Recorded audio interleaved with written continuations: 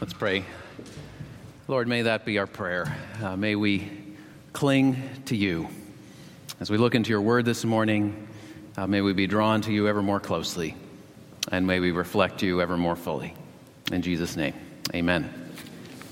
Turn with me in your Bible to Genesis chapter 10. We are nearing the end of our series in the opening chapters of Genesis.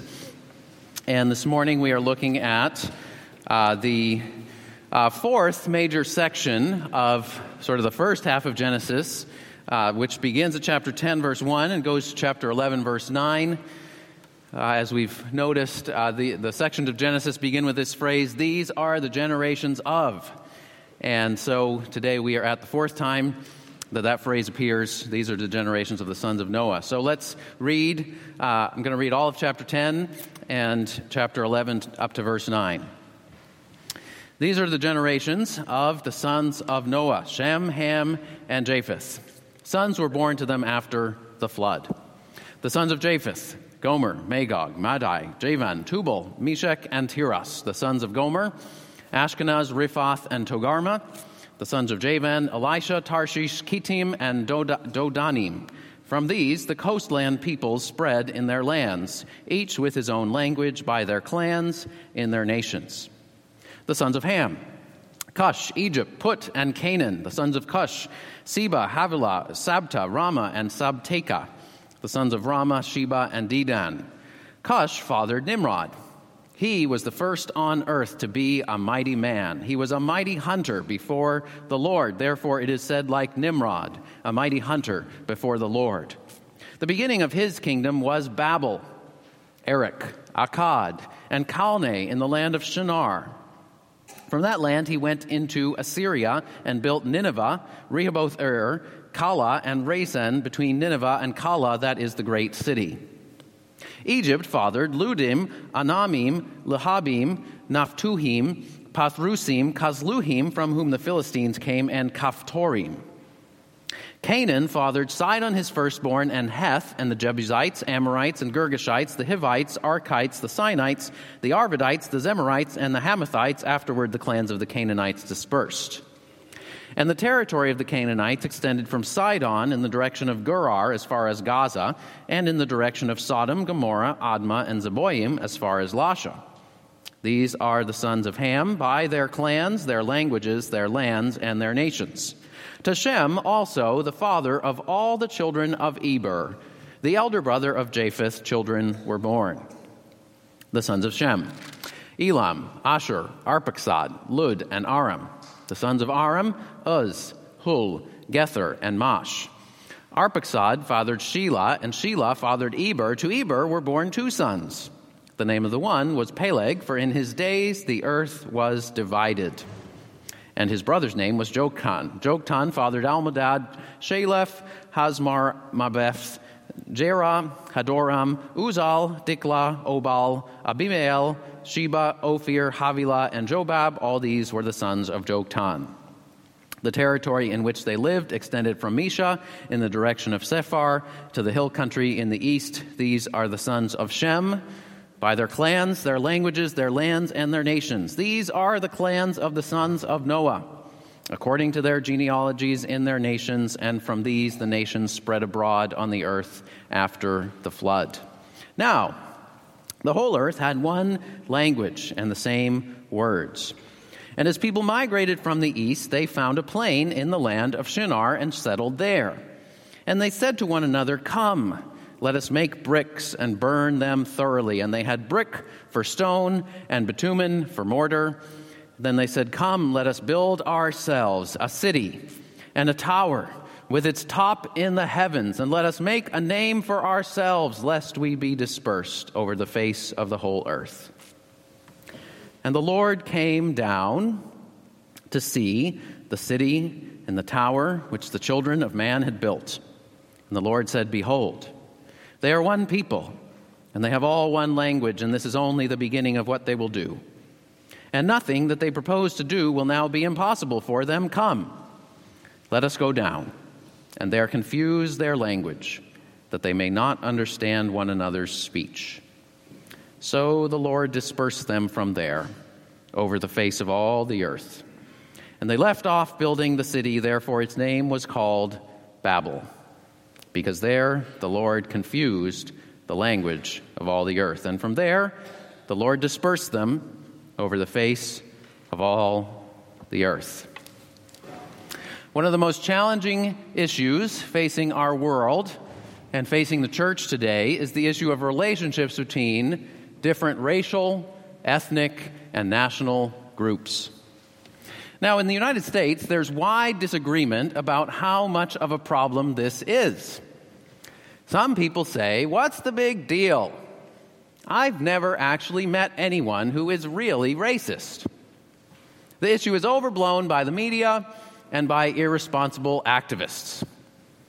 But others say, "How can you say it is only one of the problems that we are facing? It is the problem that America has never really faced up to ever since Africans were kidnapped and enslaved and forcibly separated from their families for hundreds of years." But when people don't even agree on what exactly the problem is or if there is a problem, well, that's a problem.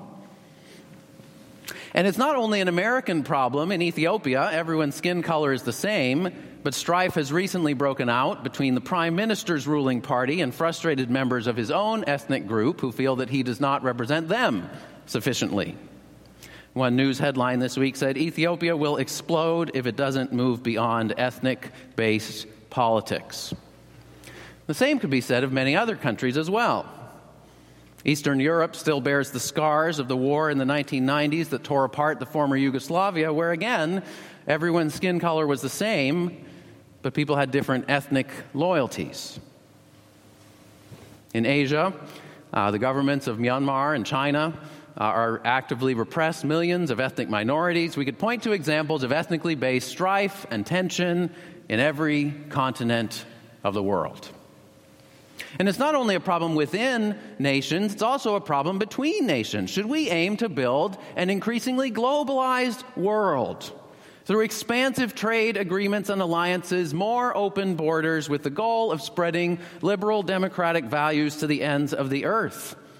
Or is that short-sighted, counterproductive, and even oppressive? Is nationalism a better option? These are complicated and challenging questions that face our modern world. And what about the church in the midst of all this? What is the Christian church to be and do in a world that is increasingly diverse and often divided? Does the Bible have any wisdom that can help us here in our multi-ethnic world?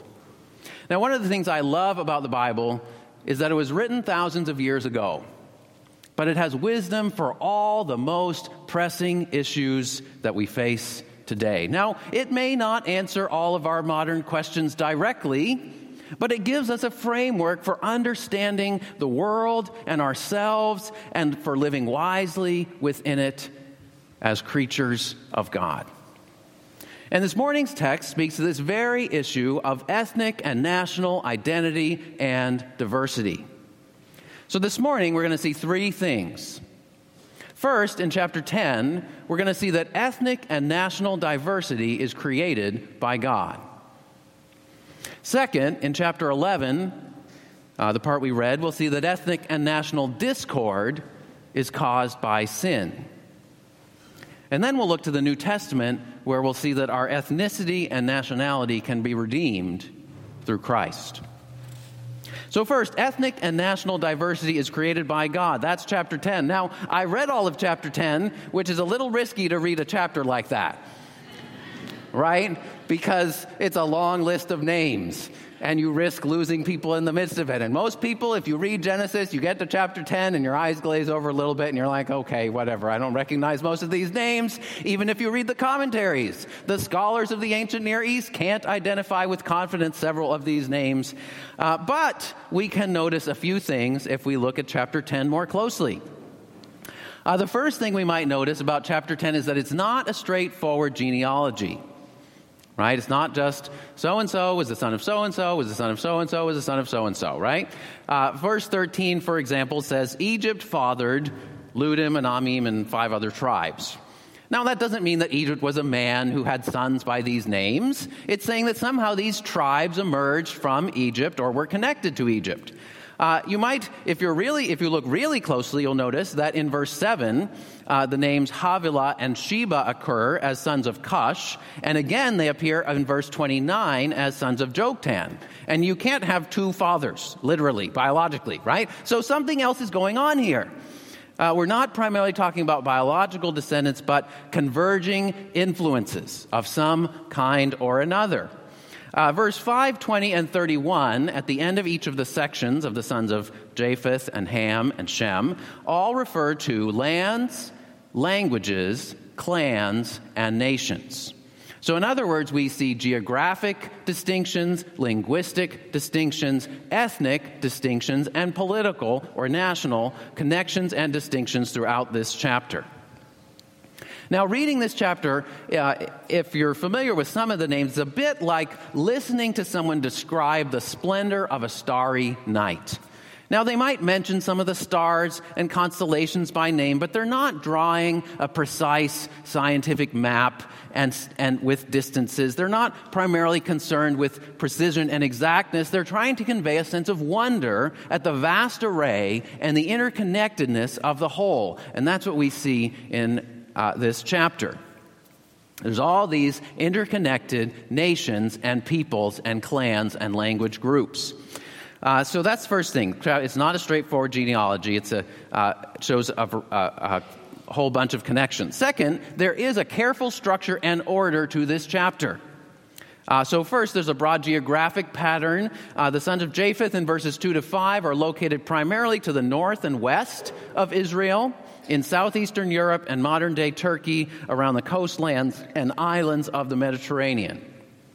The sons of Ham, in verse 6 through 20, include Israel's closest neighbors, the Canaanites, and fiercest enemies, as well as several North African countries, Cush, Egypt, and Put, which is Libya. Finally, we get to Shem in verse 21, who is introduced as the father of all the children of Eber. Now, Eber is probably where we get the word Hebrew.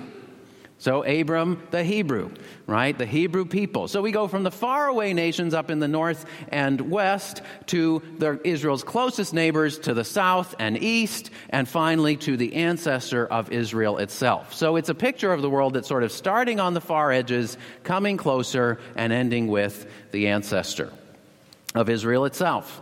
There are also numerical patterns. In particular, there's lots of groups of 7 and a couple groups of 12. So 7 sons of Japheth, 7 grandsons of Japheth, 7 sons of Egypt. The phrase son of appears 7 times before Nimrod and 7 times after Nimrod. There are 12 sons of Ham. Nimrod is number 12. Only 11 sons of Canaan, interestingly. And most importantly, the most important number is that if you add up all the names in the chapter, you get 70, roughly. There's 71, and then in the Greek translation of the Old Testament, they add one more, so it's 72, and maybe that one dropped out and was really there in the beginning, so maybe it's 72, but maybe one of them is not really meant to be there. But the whole point is, they weren't so concerned about exact numbers back then, right? 70, 71, 72, it's all 70, right? Seriously, in the ancient world, okay? 70 is a large and complete number in the Bible and for the Israelites. And this is, you can notice, and you can notice that I'm not just making that up, or it's not just a random detail, because later in the book of Genesis, the people of Israel go down to Egypt, and how many do they number? They number 70. And how many elders are there in Exodus? 70 elders. So 70 represents the whole of the nation of Israel, the whole of the family of Jacob, and here, the whole of the nations of the world. Now, not every nation is mentioned. Moab is not mentioned. Ammon is not mentioned. India is not mentioned. China is not mentioned. Of course, America is not mentioned. But the whole point is, chapter 10 is about it's representing all of the nations of the world, the totality. And so that brings us to our third point. It's not a straightforward genealogy. It is carefully ordered, and it indicates God's concern for all the nations of the world. Now, We've mentioned many times that other people groups in the ancient Near East had their own stories of creation and the flood. And so some of those stories were familiar, but none of them had a chapter like chapter 10. Because what is this chapter about? It's not about Israel. Did you notice? Israel is not mentioned in this chapter. It's about all the other nations of the world. Now, if you read the Babylonian epics, they're all about the founding of Babylon, the greatness of Babylon, the heroes of Babylon. The ancient Egyptians did not even refer to other nations as humans. When they used the word human beings or men, they referred only to fellow Egyptians. Everyone else was considered a descendant of the enemies of the gods. You see, human beings are naturally ethnocentric. In other words, we naturally focus on preserving ourselves and our own kind. And sometimes go even as far as not seeing other ethnic groups as fully human. Now, it's not entirely wrong to start by loving our most immediate neighbors. So there's an appropriate kind of patriotism, a love of home, a proper concern for our closest relatives and our fellow citizens. But from the very beginning, here in chapter 10, the Bible shows us God's concern for all the nations of the world. And God's people should share God's concern. In chapter 12, we'll see God say to Abraham, "In you, all the families of the earth will be blessed." That's what chapter 10 is about. All the families of the earth, which Israel is called to be a blessing to. The Jewish scholar Nahum Sarna put it this way in his commentary: God's sovereignty extends to every nation. His providence governs them all. The nations of the world are all of one blood, and they all exist under the sovereign rule of God. The Apostle Paul said the same thing in Acts 17. He said, God made from one man every nation of mankind to live on all the face of the earth. Ethnic and national diversity is part of God's creational intent. It's part of God's beautiful design. Now, this also explains why chapter 10 comes before chapter 11. Because even though it might seem chronologically out of order, right? Chapter 10 shows us the nations dispersing over all the earth, and then chapter 11 seems to go back to a time when the whole earth had one language and the people only scatter at the end of the story. But if chapter 11 came before chapter 10, then we might conclude that the diversity of nations and cultures is only a result of human pride and wickedness, which we'll see in chapter 11. But that's not the message God wanted to communicate. God wanted his people, and God wants us to see that ethnic and national diversity is a fulfillment of God's creative intent, his good purpose. So in chapter 10, we see the nations of the world multiplying under God's blessing. Ethnic and national diversity is created by God. That is the first point. But that's not all that Genesis shows us about ethnicity and nationality. In the first 9 verses of chapter 11, we also see that ethnic and national discord is caused by sin. And that's the main point of the story, which we call the Tower of Babel. Human sin, especially pride and fear, ends in discord and dispersal. So if chapter 10 shows us the nations of the world multiplying under God's blessing, chapter 11 shows us the nations of the world scattering under God's wrath. Now, before we jump into chapter 11, I want you to notice briefly 2 parts of chapter 10 that sort of preview chapter 11 or point forward to chapter 11. You might have noticed as we were reading that the sequence of names occasionally gets interrupted. And it really gets interrupted in 2 main places. First, chapter 10, verses 8 to 12, there's an extended note about Nimrod. Now, the description of Nimrod indicates his power. He was a mighty man, a mighty hunter, a founder of cities and kingdoms. But it also indicates his wickedness. His name, Nimrod, means we shall rebel. And the word mighty man was previously used in chapter 6, verse 4, to describe the Nephilim, the giants who ruled in the time before the flood when the wickedness of humanity was great in the earth. And furthermore, you might have noticed that Nimrod's kingdom is specifically associated with Babel. Chapter 10, verse 10. That is Babylon. Babel, the same thing as Babylon, where the tower in chapter 11 is built. The second, we see sort of the wickedness of Nimrod, the founder of Babel. The second note is much shorter in verse 25. Verse 25 says, one of Eber's sons was Peleg, for in his days the earth was divided.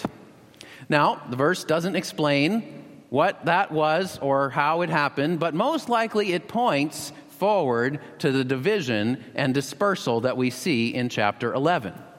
In fact, the Jewish tradition refers to chapter 11, 1-9, not as the Tower of Babel, but as the generation of division. In other words, the beginning of division and discord. Now, what's going on in the first 9 verses of chapter 11?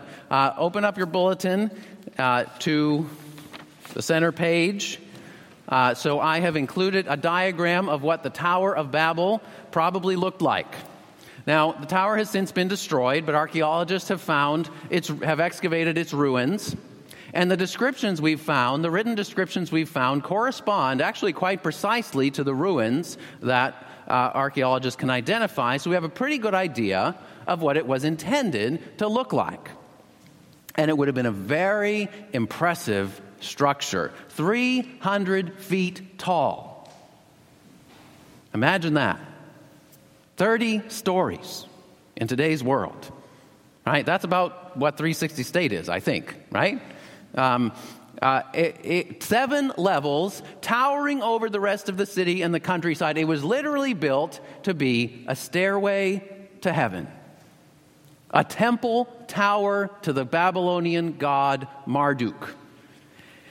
And in fact, the Babylonians boasted that their tower had been built by the gods with special materials, and they called their temple the house of the foundation of heaven and earth. And they called their city Babylon, Gate of the Gods, or Gateway of Heaven. But God and the author of Genesis were not impressed. Look at the story, verse 3. Verse 3 says, the tower in Babylon was not built by the gods, it was built by mere mortals. And it wasn't even built with specially prepared materials, it was built with second-rate materials, brick instead of stone, and bitumen for mortar. And it was certainly not the meeting place of heaven and earth. In fact, verse 5, which is the crucial hinge point of the story. I've included a diagram of how the story works. Verse 5 is the crucial turning point of the story. And what does it say? The Lord came down. It's almost making fun of the Babylonian myths. The foundation of heaven and earth, God, it's so small that God has to come down to see it. I mean, God's talking smack here a little bit. The Lord had to come down to see the city and the tower which the children of Adam had built. And finally, verse 9, the city of Babylon is not the gateway of the gods, it is the birthplace of confusion. So there's a play on words in Hebrew. Babylon sounds like Balel, which is confusion. Babylon is the birthplace of confusion, or as we say in English, babbling. Now, you might ask, what was the problem? What was the problem with this great technological feat, this impressive human project? Why was God so mad and displeased? Well, look at verse 4. Underneath the grand plans and the great excitement, we see pride and fear. Let us make a name for ourselves, pride. Lest we be dispersed over the face of the whole earth, fear. Now, at one level, pride and fear are very natural human feelings, right? All human beings want to take pride in something. And all of us live in fear of losing whatever we take pride in. Now, the problem is the people of Babel want their city and their tower and their empire that they have built to be the source of their pride and the solution to their fears. Instead of receiving their identity, their pride from the one true God and His blessing, instead of receiving their security and the solution to their fears from a relationship, recognizing the true God, they are now worshiping themselves, worshiping their achievements and worshiping their global empire. You see, just like Adam and Eve in the garden, they want to become gods. They want to live without any boundaries. Now, the point of the story is not that architecture, technology, cities, centralized planning, a common language, or an organized government is inherently bad. The point is that all those things can accomplish great harm when human beings attempt to use them to further their godlike ambitions. You see, in verse 6, God sees what the people can't. God sees that great trouble and harm will follow if the people continue to pursue their godlike ambitions in a united way. One writer said, God intervenes not to protect His own power, but to protect us from the tenacious power of our own corruption. So if chapter 10 warns us against the danger of ungodly tribalism, that is, focusing only on the well-being of our own kind, or being hostile or indifferent toward other nations or other ethnic groups, chapter 11 warns us against the danger of ungodly globalism. The ambition to unite all tribes, all nations, and all cultures into one world empire without any boundaries. You see, the ambition of the ancient Babylonians and of every world superpower throughout history was to become a universal world empire, a universal world culture with a universally known language. And we might say, but isn't that more efficient? Couldn't humanity accomplish more that way? But verse 6 suggests that if all the boundaries that limit our human ambitions were removed, we would accomplish more harm than good. One commentator said, there is no guarantee that global cooperation and a world unifying culture will seek what is actually good. And that's a caution I think we need to hear. Globalism is not the solution to everything. Often, boundaries and creaturely limitations, frustrating though they may be to our human ambitions, are good and wise provisions of God. Proverbs 19:21 says, many are the plans in the mind of a man, but it is the purpose of the Lord that will stand. That's what we see in this story. We see human plans, but we see ultimately God's purpose prevailing. You see, this is the second time in Genesis that human wickedness has increased to the point of provoking the active judgment of God. The people want to live without any boundaries. They want to be their own gods. And that also means they're not going to stop at anything in how they treat one another. They don't see any boundaries between them and God, and therefore they will trample on anyone else to make their empire succeed. Now, in His mercy, God does not destroy the whole earth with a flood once again, but in His judgment, He confuses and disperses the people. And of course, the rest of human history is lived in the aftermath of Babel. Right? We live in a world where there's confusion and misunderstanding and miscommunication, not only between people of different languages, but even people who speak the same language, even people who live in the same house, who are married to each other. There's frustration and failure in international affairs and in joint human projects.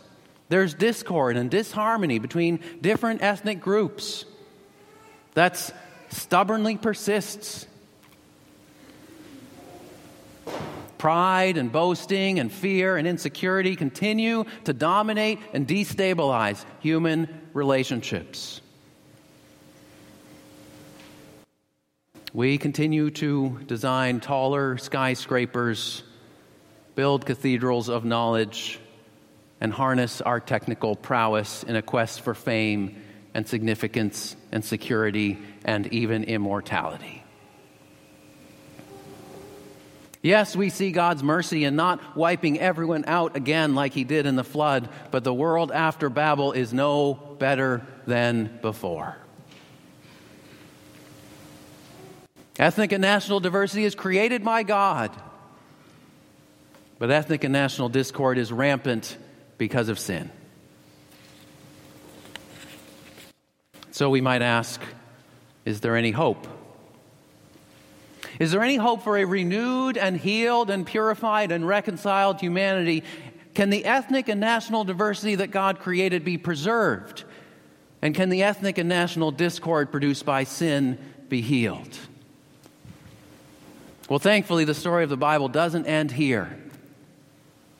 Next week, we'll see God's promise to Abraham that somehow, someday, through one of his descendants, all the families of the earth will be blessed.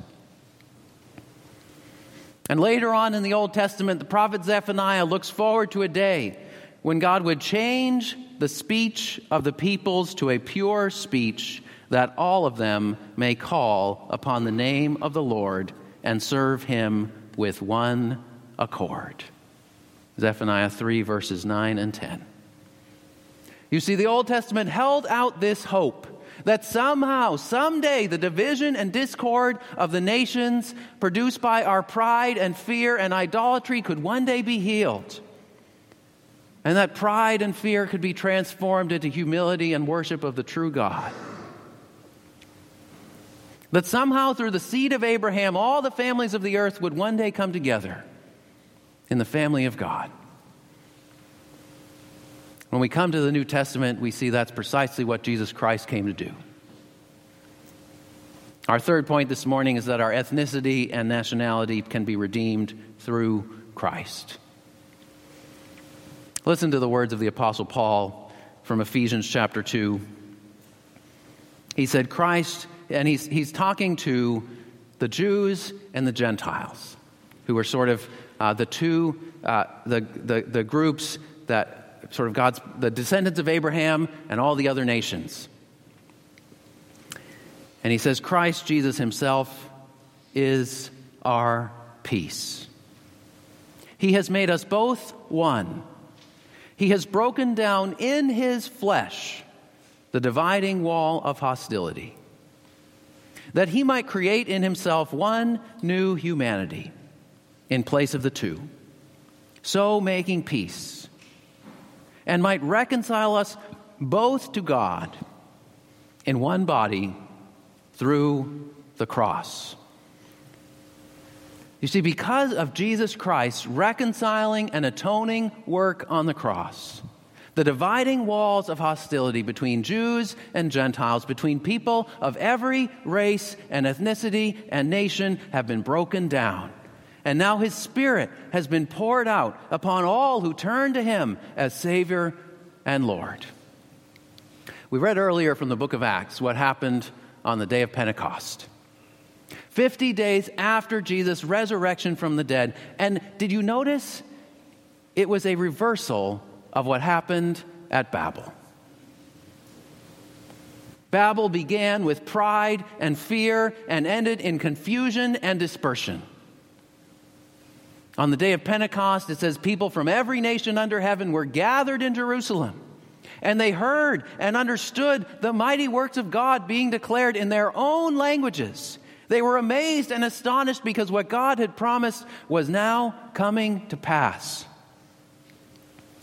You see, Jesus Christ did not come to destroy our ethnicities and nationalities and languages, but rather to heal and purify them and gather them into his very own body. The African church father Augustine put it this way: "For just as after the flood, the proud ungodliness of men built a tower to the heavens against God, when humanity deserved to become divided through diverse languages, so on the day of Pentecost, the humble godliness of the faithful gathered the diversity of their languages into the unity of the church, so that what discord had dispersed, love would gather. The dispersed limbs of each race would be brought back together and rejoined to the one head, Christ, and would be refined by the fire of love into the unity of his holy body." That's what Jesus Christ has come to do. To gather people from every nation, from all tribes and peoples and languages into his very own body, into fellowship with him, into his church. Now, what does that look like practically for us here in New Haven at the end of 2019? Let me try to end with some practical applications of this vision. Well, the renewing work of Christ begins in our hearts. And in particular, the renewing work of Christ and the Holy Spirit counteracts two very common and very dangerous human tendencies. So the first human tendency is pride and self-justification. All right, we take pride in our own culture, in our own race, in our own nation. We see its beauty and celebrate its strengths. And maybe we can see some of our own culture's weaknesses, but we also see the reasons for those weaknesses. And so we can understand and sympathize with our own nation's weaknesses. But when we look at other cultures or other races or other nations, we immediately see their strangeness and their flaws and their idolatries and their corruptions. And so we can be very patient with people of our own kind when they mess up, but we're immediately indignant toward people of other cultures when they mess up. We can easily point out the flaws common to other cultural groups, but we feel immediately defensive if someone says anything critical of the group that we belong to. And Jesus challenges that very natural human tendency toward pride and self-justification, and the tribalism and ethnocentrism that is measuring every other nation in relation to our own that flow out of that. But Jesus also protects us against a second, very common but opposite human tendency. That is a tendency toward shame and self-hatred. Maybe you've been dishonored because of your status as an ethnic minority or an immigrant. Maybe you've internalized a sense of being second class and less than. Maybe you repress parts of your cultural heritage. You even feel ashamed in some way to associate with your ethnicity or with your nationality, because you're afraid that if you do, you will only experience more rejection and humiliation. Or maybe you're not a minority. Maybe you are a white person who is progressive and anti-racist, and you feel shame and self-hatred because of the white privilege that you've inherited and the white guilt that goes along with it. And so you can celebrate the virtues of non-white cultures, but only lament the failures of white cultures. Either way, shame and self-hatred do not ultimately lead to healing and hope. And ironically, these two opposite errors, pride and self-justification and shame and self-hatred, end up reinforcing one another. And we sometimes flip from one end to the other. And we are left in a vicious cycle. But the gospel of Jesus Christ sets us free. It frees us from pride and self-justification Because when we stand before the cross of Jesus Christ, we are on level ground with people of every ethnicity and culture who also stand there. And we see that we are not only fellow human beings made of one blood, but through Christ we have been redeemed through one blood, the blood of God's Son. And so the gospel gives us humility and confidence instead of pride and self-justification. And the gospel also frees us from shame and self-hatred, because in Christ we are loved and forgiven and honored. And we can receive our ethnicity and our nationality as the gift that it is from God, and through the Spirit of God, our ethnic and national identities can be purified and healed and transformed. And we can work in accordance with the purposes of God towards healing and reconciliation in the world, whatever our background. That's how the gospel of Christ begins, renewing our hearts and our attitudes. But it doesn't stop there. The gospel begins to transform our relationships. Through Christ, we're filled with a divine and supernatural love, a love that perseveres, and a love that can overcome all kinds of worldly differences. When we have Christ living in us, we have the courage to go outside of our comfort zone.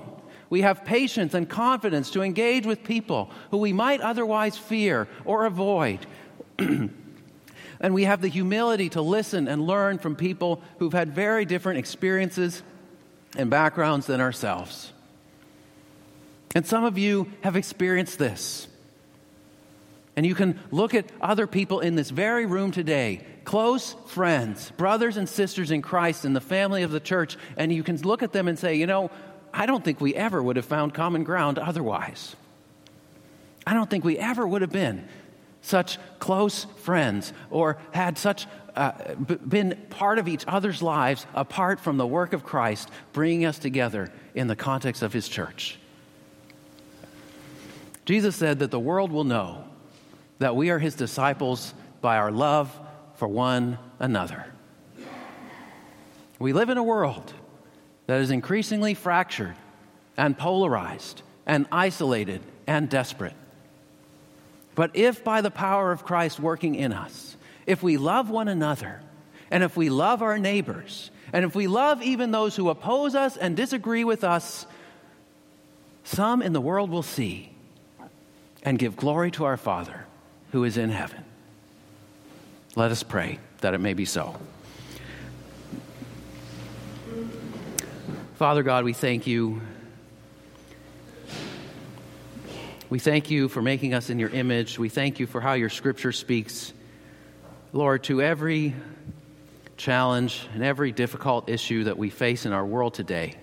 We thank you for the gift of ethnic and national diversity that you, in your command to humanity to be fruitful and multiply and fill the earth, that you intended for that ethnic diversity is part of your creative and beautiful intent and design. And we thank you for the sending Jesus Christ into this broken world. We thank you for the healing that he brings. We thank you for the power and love that he pours into our hearts through the Holy Spirit. Lord, fill us today with your Holy Spirit, that we, like those disciples on the day of Pentecost, may declare the wonders of God, that others may hear and join in praising you. Lord, from every tribe and people and language and nation. Pray all these things in Jesus' name. Amen.